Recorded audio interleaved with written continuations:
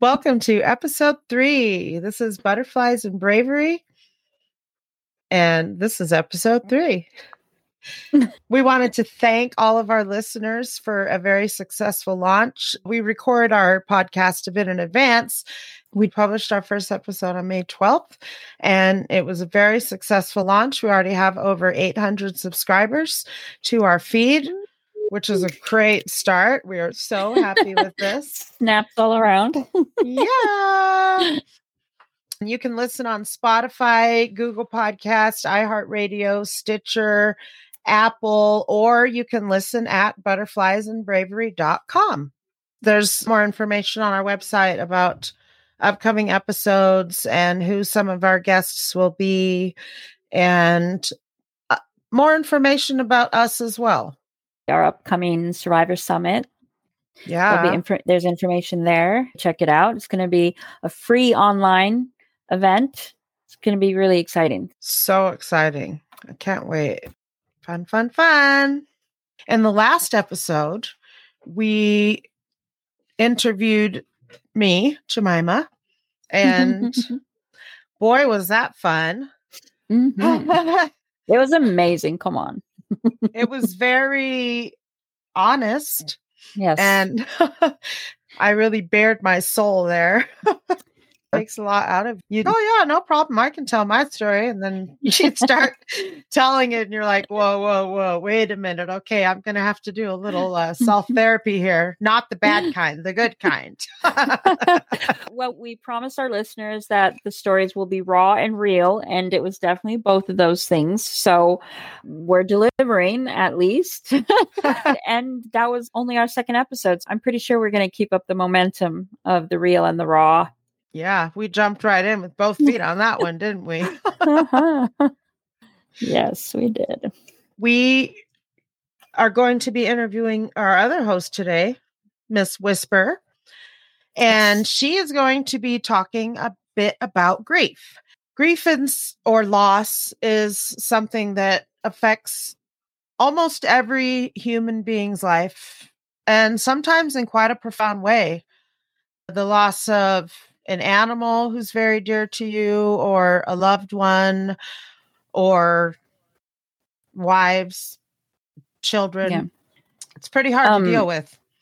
Loss is actually one of the most transformational experiences you have. There's nothing that shakes your heart the way that loss does. That's the truth, for sure. Good Lord. Oh my. Not just your heart, your whole entire freaking world. Yeah.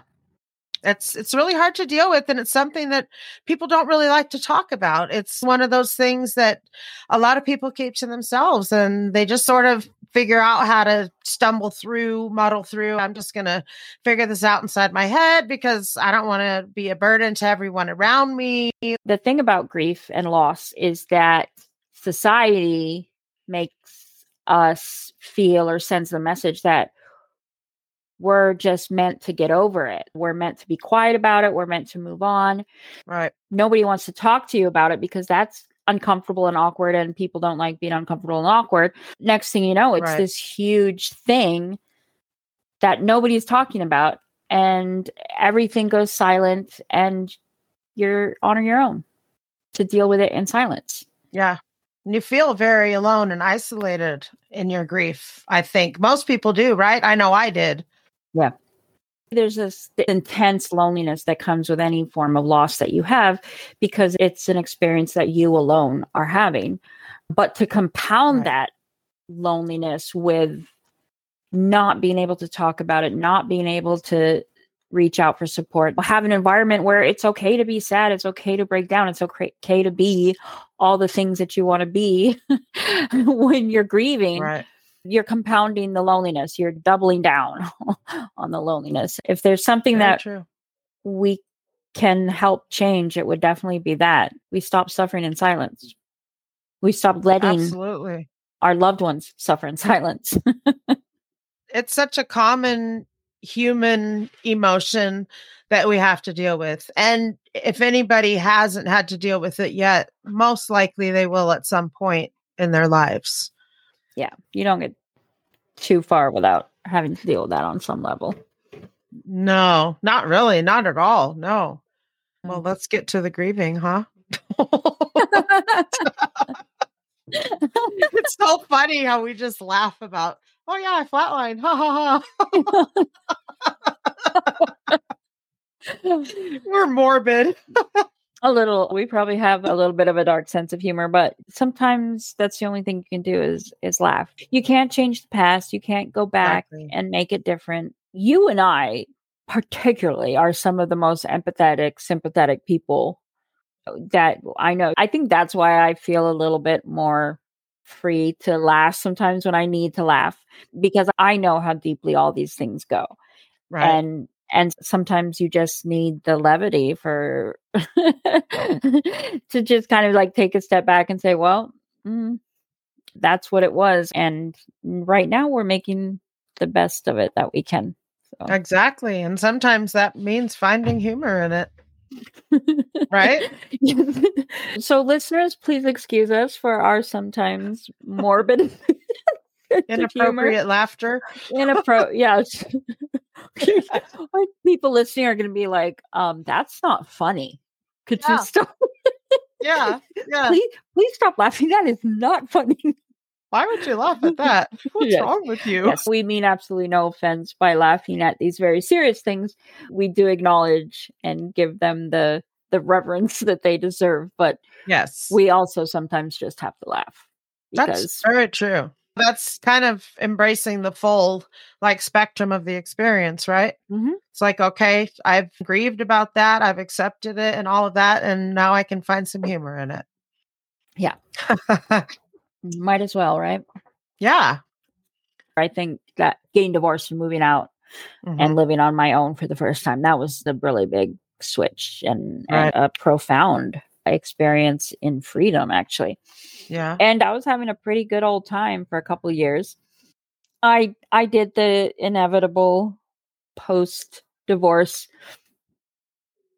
romping. Yeah. Yes, let's call it romping. The post-divorce melee of going out and dancing, clubbing, and dating. I was definitely having fun for it. That was a whole new experience being able to do that, because we didn't date. We didn't date even as teenagers. I was pretty green on many levels. When it came to living life that way, it was a fun time. It was a crazy time. I would not pick it up again today. But I don't regret going through all of that. That's fun, Yeah. And so I was working, I was in the corporate world. I had worked my way up from actually in this company from executive assistant all the way up to director of business development and marketing. There's just this experience of I'm single, I'm doing what I can to be a single mom. I'm out here, I'm doing this job. The company ended up needing to downsize. They sent most of us to work from home just because of who I am. When I would have to go to work and be in the office, there was so much fluff that would go on during the day that drained my time. But working from home, something that would have taken me the 8 hours of working in an office would take me 4 being at home. I ended up with all this extra free time. I honestly don't know what exactly fueled this decision, but one day I woke up and I was just like, you know what? I want to run a half marathon. And to give a little bit of context, I'm not a tiny person who jogs all the time. I have curves.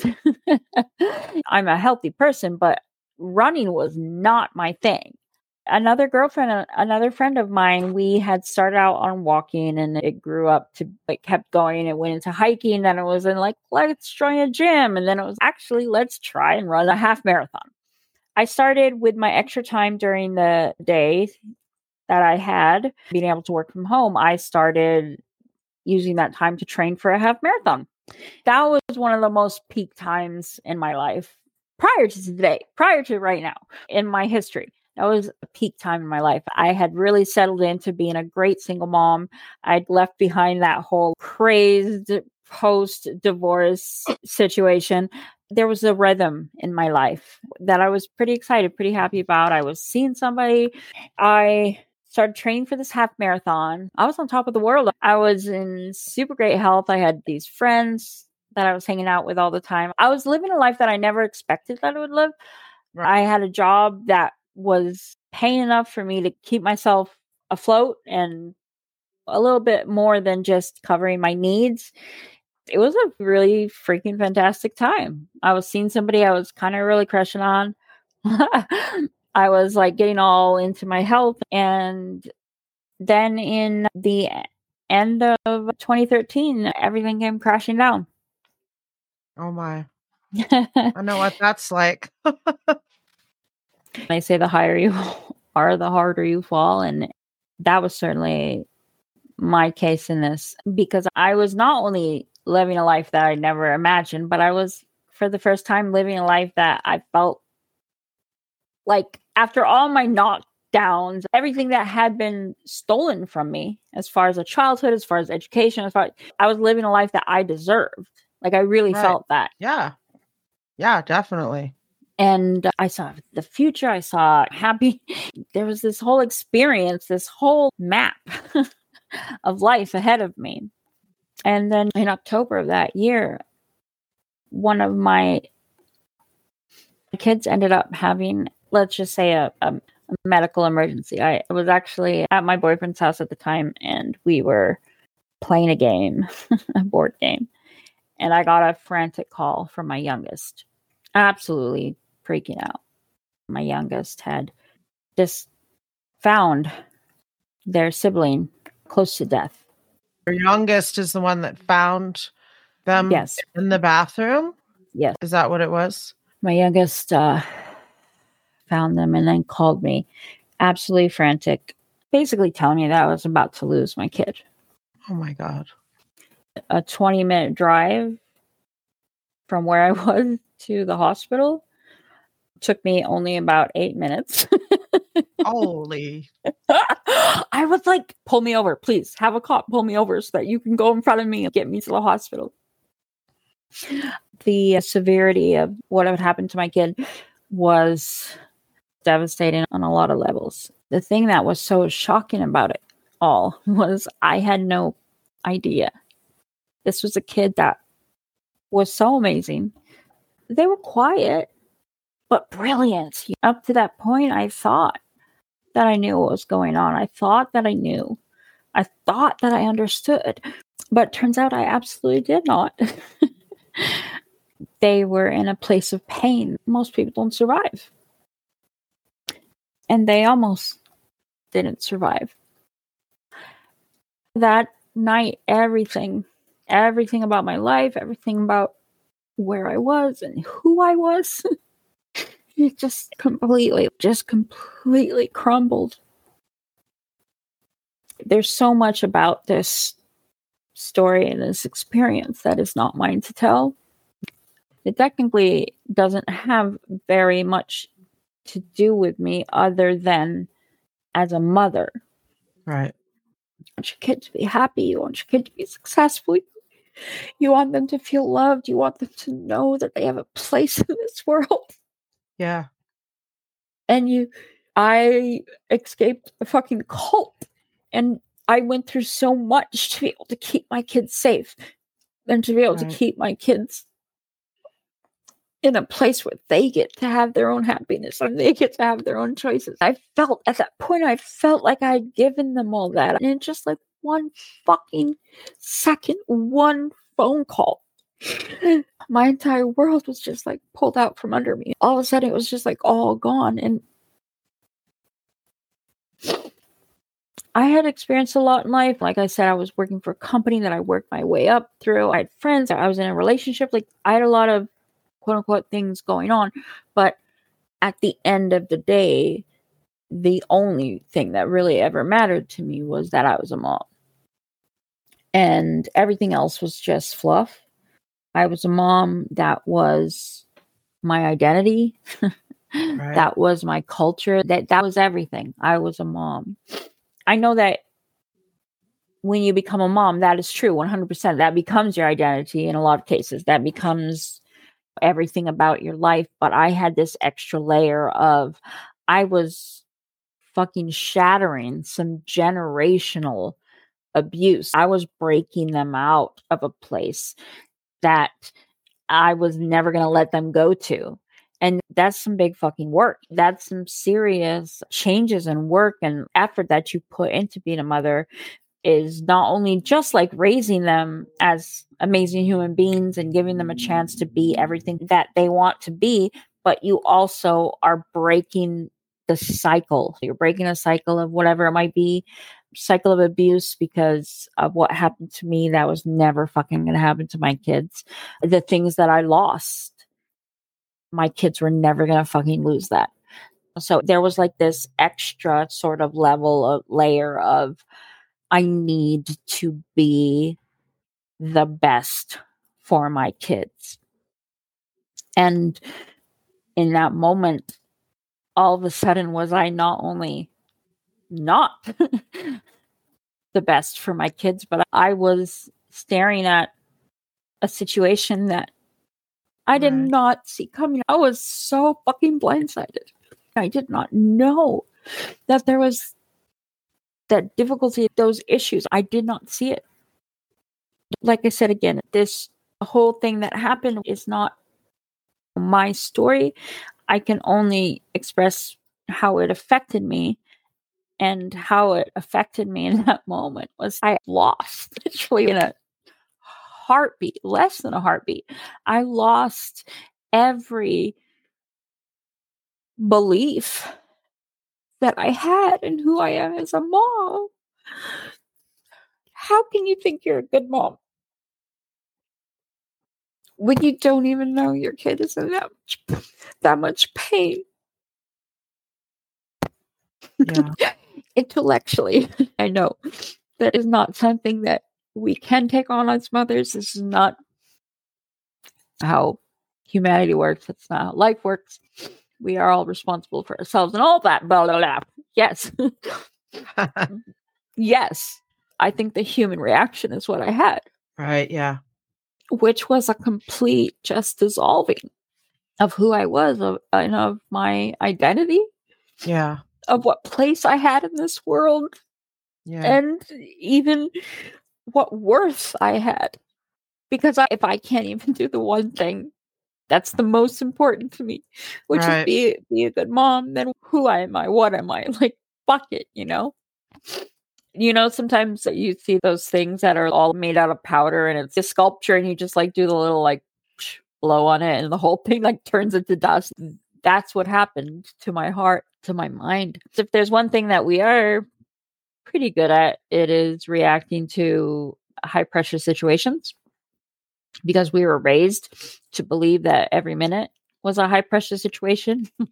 Yes, that's true. Right? Good Lord. We lived with every moment being a high pressure situation with the possibility of a calamity at our doorstep at every moment. There was definitely some, I guess, mental programming that kicked in. Instincts. Yeah. Yes, you're right. I had that sort of the pre-programming instincts, and then I had the mother instincts, and I definitely went into this whole almost mechanical mode of, we need to fix this. I need to make sure that, like, I need to take care. I need to work this all out.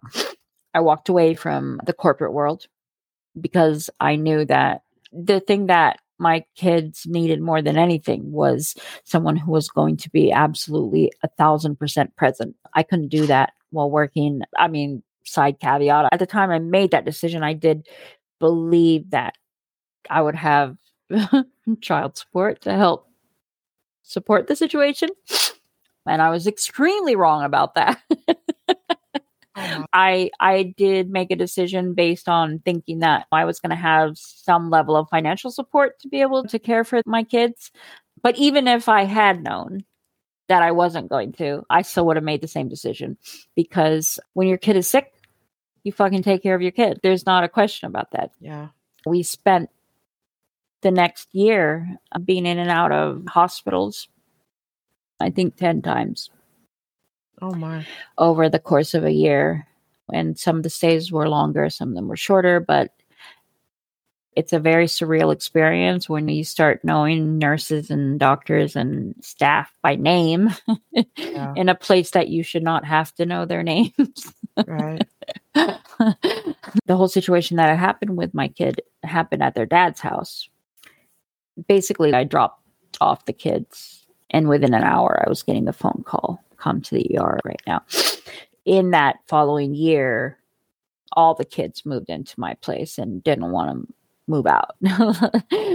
Basically, the entire year was filled with, I was either at court or I was at a hospital. That was the year. Or I was at home, like dealing with some sort of governmental program of people coming in trying to help the situation. It was an absolute shit show of a year. Sounds like it. It was a fucking shit show of a year. There were too many nights that I couldn't go to sleep. I would sit in the living room, not able to sleep, because I had to keep going and checking and making sure that my kid was still alive, still there. And unfortunately, my youngest spent a lot of those nights with me. When you're in that place, when you're just in that, like that deep, deep place, you have to fucking face up to some shit, because you can't pretend that shit is not happening. You can't pretend that this is not astronomically fucked up.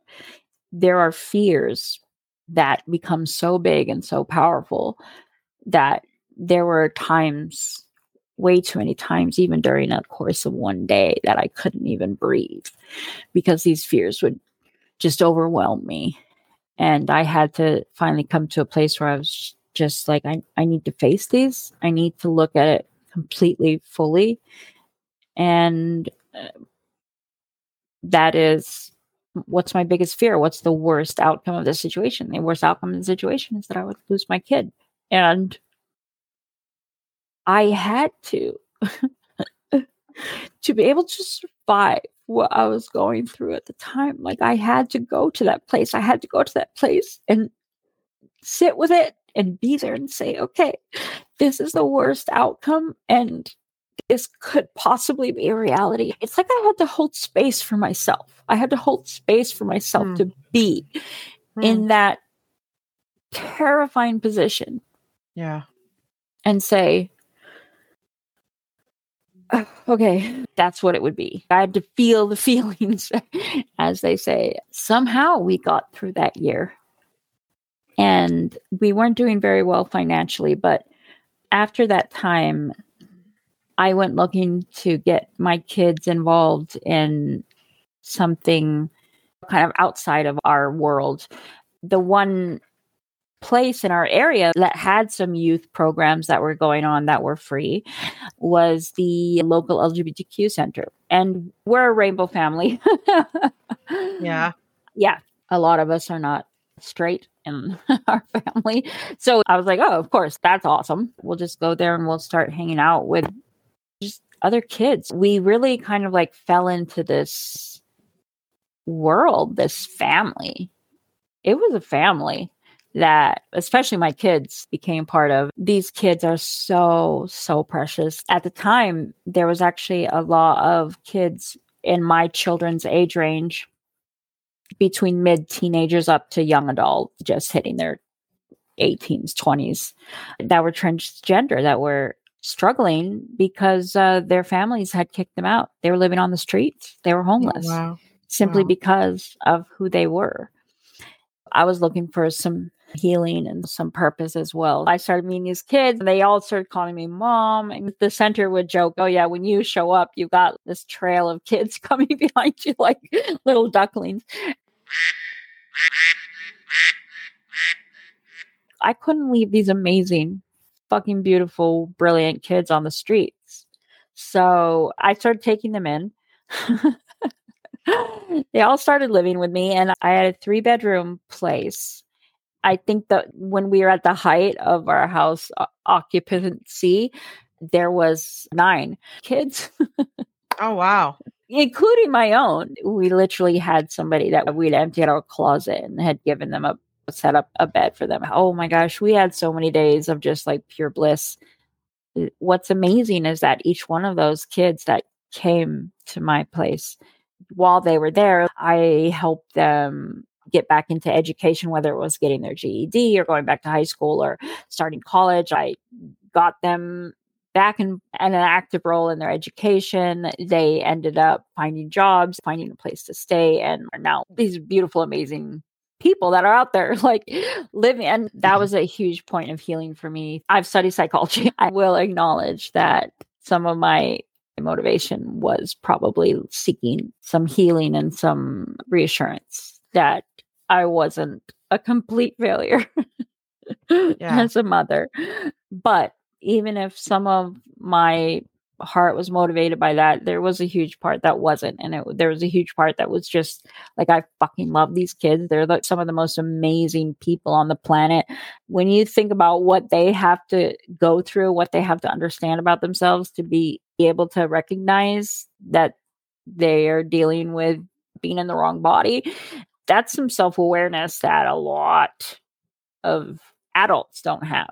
It was just a really beautiful experience being involved with them. But then there ended up being like this secondary side of it, which was they are not only just amazing, wonderful human beings, they're up against so much. I mean, when your own parents kick you out on the street just because of who you are, I mean, that's a mental mind fuck that is really hard to deal with. And a lot of these kids end up either they started with or they ended up with some serious mental health difficulties and struggles. And the following year after our family had the tragedy that we did, there was a trans kid that was... I don't know how to explain who they were to our family other than they were part of our chosen family. They were my stepkid, our adopted family. We spent Thanksgivings, we spent Christmases with them. They would come home from school every single day with my youngest. They were best friends with my youngest, and they would come home from school every day and spend the rest of the day at my place. This kid was the closest they were to being my own kid. And just things were too much at the time. And at 14 years old, they ended up taking their life. Oh, wow. There's just no sense. There's no equation in your mind that you can create that helps to make sense of that. Yeah, seriously. They were my youngest, like, best friend in the whole world. And there's not a moment that I've forgotten from the time I got the phone call to the next 24 hours. After that is not in my mind. That's not burned in there like as it was yesterday. And unfortunately, another trans kid that was my other kid's best friend, a month to the day that we lost the first kid to suicide, we lost the second kid to suicide. And I'm sitting there, 2 of my kids within the space of 30 days, having lost their very best friends to suicide. Not just lost them to death, but to suicide. Ouch. There's not a lot of words for that kind of loss, because that's something that goes all the way into your bones and does not let go. Yeah. Before the year ended, that year, I also lost my brother to cancer. It was a unusual and aggressive cancer. The passing of those kids happened in the spring of that year, and in September of that same year, my brother was diagnosed with stage 4 cancer, and he had passed away by December. Wow, that's really, really fast. Yeah, it was a surreal experience because the doctors were trying to talk to us about his diagnosis, and we were asking them things like, what's the difference between chemotherapy and radiation? the kind of questions that you're asking at stage 1 Right. years before you're dealing with stage 4. And the doctors were like, you need to look for phone numbers of a hospice. I think I've told you in one of the earlier podcasts, I'm the oldest of 11. And that's a lot of people. Yeah. To be having to deal with such an extreme experience.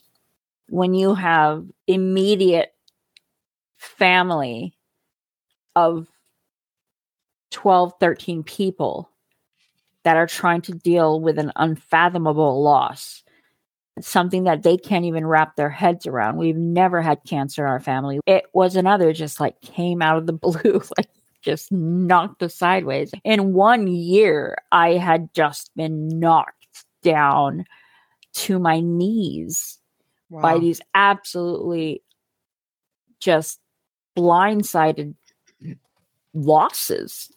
Yeah, for real. Jeez. And at the same time, I was dealing with all of this.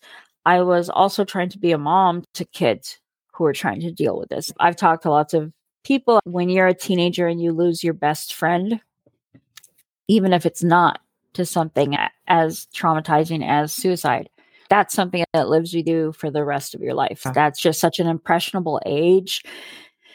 I was on my own as a single mom with no support, financial or otherwise, sort of jostling between trying to support and help my kids through these horrific losses, while also trying to deal with the personal losses that they were to me and trying to figure out how I was going to feed them for that day and not get evicted. There was just that whole period of my life where I sit here today and I look back and I'm sort of like what you said in the last podcast, is like, I don't know. I really don't know how I survived that period of time in my life. I don't know how I got through it. I would say that I don't know how I got up every day, but there were lots of days that I didn't get up.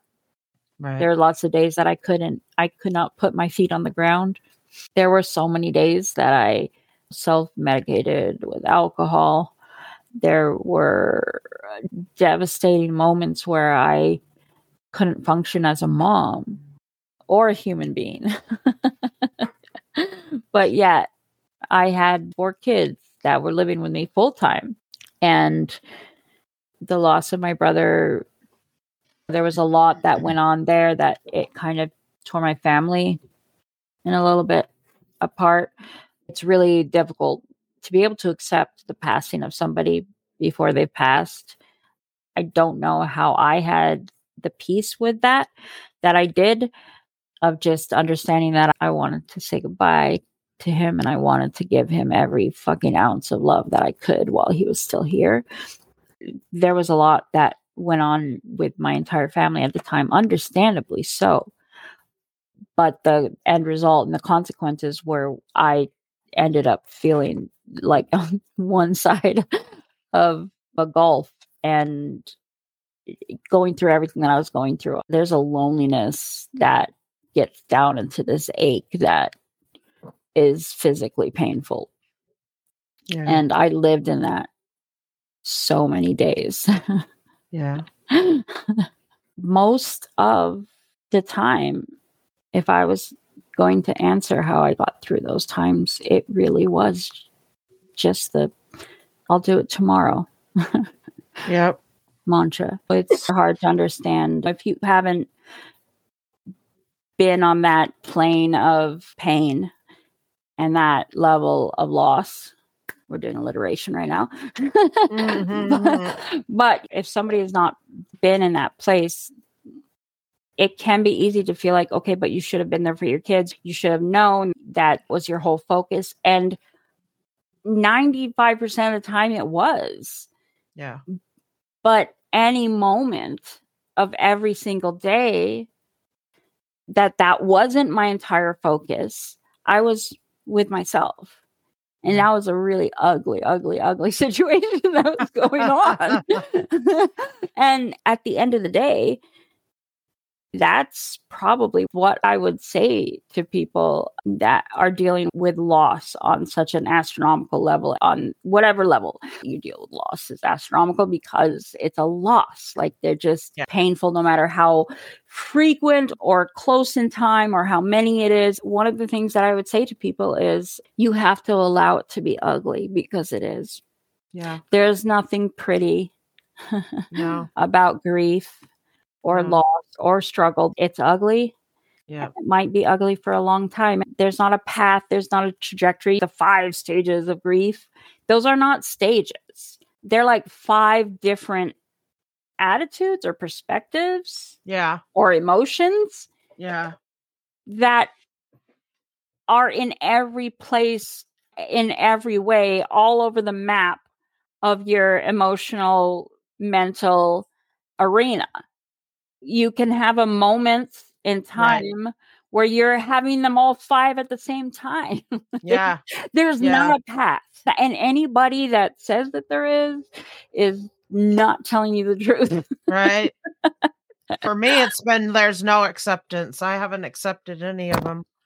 No. None of the people I've lost. I mean, both of us lost a lot of friends too, childhood friends for leaving the cult to suicide. And even in recent years, still, it's heartbreaking and it's really difficult to deal with. We've done some statistics within our own ex-member community, and we know that our suicide numbers are triple, quadruple what the regular numbers should be for people our age. And unfortunately, when we hear the story of a fellow friend, a fellow ex-member that lost their life to pain and lost their life to depression, we feel sad, but we're not surprised. And that's kind of what we have to live with. I'm telling you some parts of my story that these are losses that are kind of over and above, but at the same time, coming from where we do and being a survivor, and anyone who's a survivor of severe trauma or some pretty severe experiences, you spend a lot of time with loss. Loss is a very, very common companion. I even think of our veterans. Those are people that loss almost has become almost like a non-event. Right. And I know it's not a non-event, but trauma and loss, there's not a very big separation of those two things. It goes hand in hand. And one of the things that I've grown to see in dealing with so much loss and grief in my somewhat recent years has been that there's like this added element that comes along with it, which is shame. It started immediately. It was like way back to the first incident when my kid was so sick and I didn't know. I went immediately into a shame spiral to the point I couldn't even separate out my emotions. All I felt was shame, and I couldn't even recognize the part that was pain and the part that was grief. Being in such an intense shame spiral because of the loss, and I should have done this and I should have done that. It completely clouds your ability to deal with and to hold and to massage your pain and your grief, because that's the only way to get through it is holding it. You have to dance with the devil to get through that trauma and that loss. And when you are in a shame spiral, you cannot see anything but your shame. Right. And we were talking earlier that unfortunately a lot of the case where we as a society kind of look down on or minimize or condemn people that are grieving or are in pain. Like, you're not supposed to behave like that. You shouldn't still be thinking that way. Why don't you get over the past? Leave it behind. That's the stuff we hear all the time, constantly, like in and out of all of these experiences. And I remember during those times where I had so much was just like the rug being pulled out from under me, I came across this writer. His name is Tim Lawrence, and I'm not sure what he's doing today. But at the time I came across him, he was a writer and he was writing about loss and about grief. Here's the first quote that I read that had his name under it, and it made me go like, wait, I need to read about this guy. I need to meet this guy. The quote is, the next time someone tells you to sing songs or be more positive or look at the rainbow when tragedy strikes, you have my permission to positively shove that rainbow up their ass. That's a good one. And I read that, I was like, oh my God, yes. You definitely feel that way sometimes, don't you? I'm telling you, if there were moments where if one more person said to me, whatever doesn't kill you makes you stronger. Right. Or, like everything happens for a reason. Like, oh, no. Or you should smile. You never smile. Why don't you smile? It's so invalidating to just try and like paste over this whitewash on top of people's pain, on top of people's grief. I feel like as a society, that is one of the most important things that we can start doing for each other, is to give each other space to grieve, to have pain, to have anger. Let people be in that place. Hold them. Hold space for them. You don't have to fix them. You don't have to give them cute motivational quotes. You don't have to do anything. Honestly, some of the most precious moments were when I was with someone and that's it. That they just sat with me. Yeah. And let me be whatever I was going to be. Let me feel whatever I was going to feel. And I really think that trying to navigate through pain and navigate through grief while painting over it with this all things work together for good sort of mentality. How many paints of coat can you put over wood that's rotting? Coats of paint. What did I say? Paints of coat. Oh my gosh. That's amazing. That's funny. How many coats of paint can you put over a piece of wood that's disintegrating? It's just going to keep coming through. It's just going to, at the end of the day, it's going to fall apart. There's not really a way to overcome grief or loss. There just isn't. No. I know there's a lot of, information out there about this, but I think we just need to be reminded that you can't sit there and think like someday I'm going to be over this. Even to say someday things are going to get better, it might not. It might just be days will get different. You'll learn to hold that grief and pain in a different way that's manageable. Yeah. You'll learn to find the little things that you can love and the little things that you can cherish and relish and celebrate. But it is also 100% okay if it's something that you don't get over. Right. Because who's the pain police?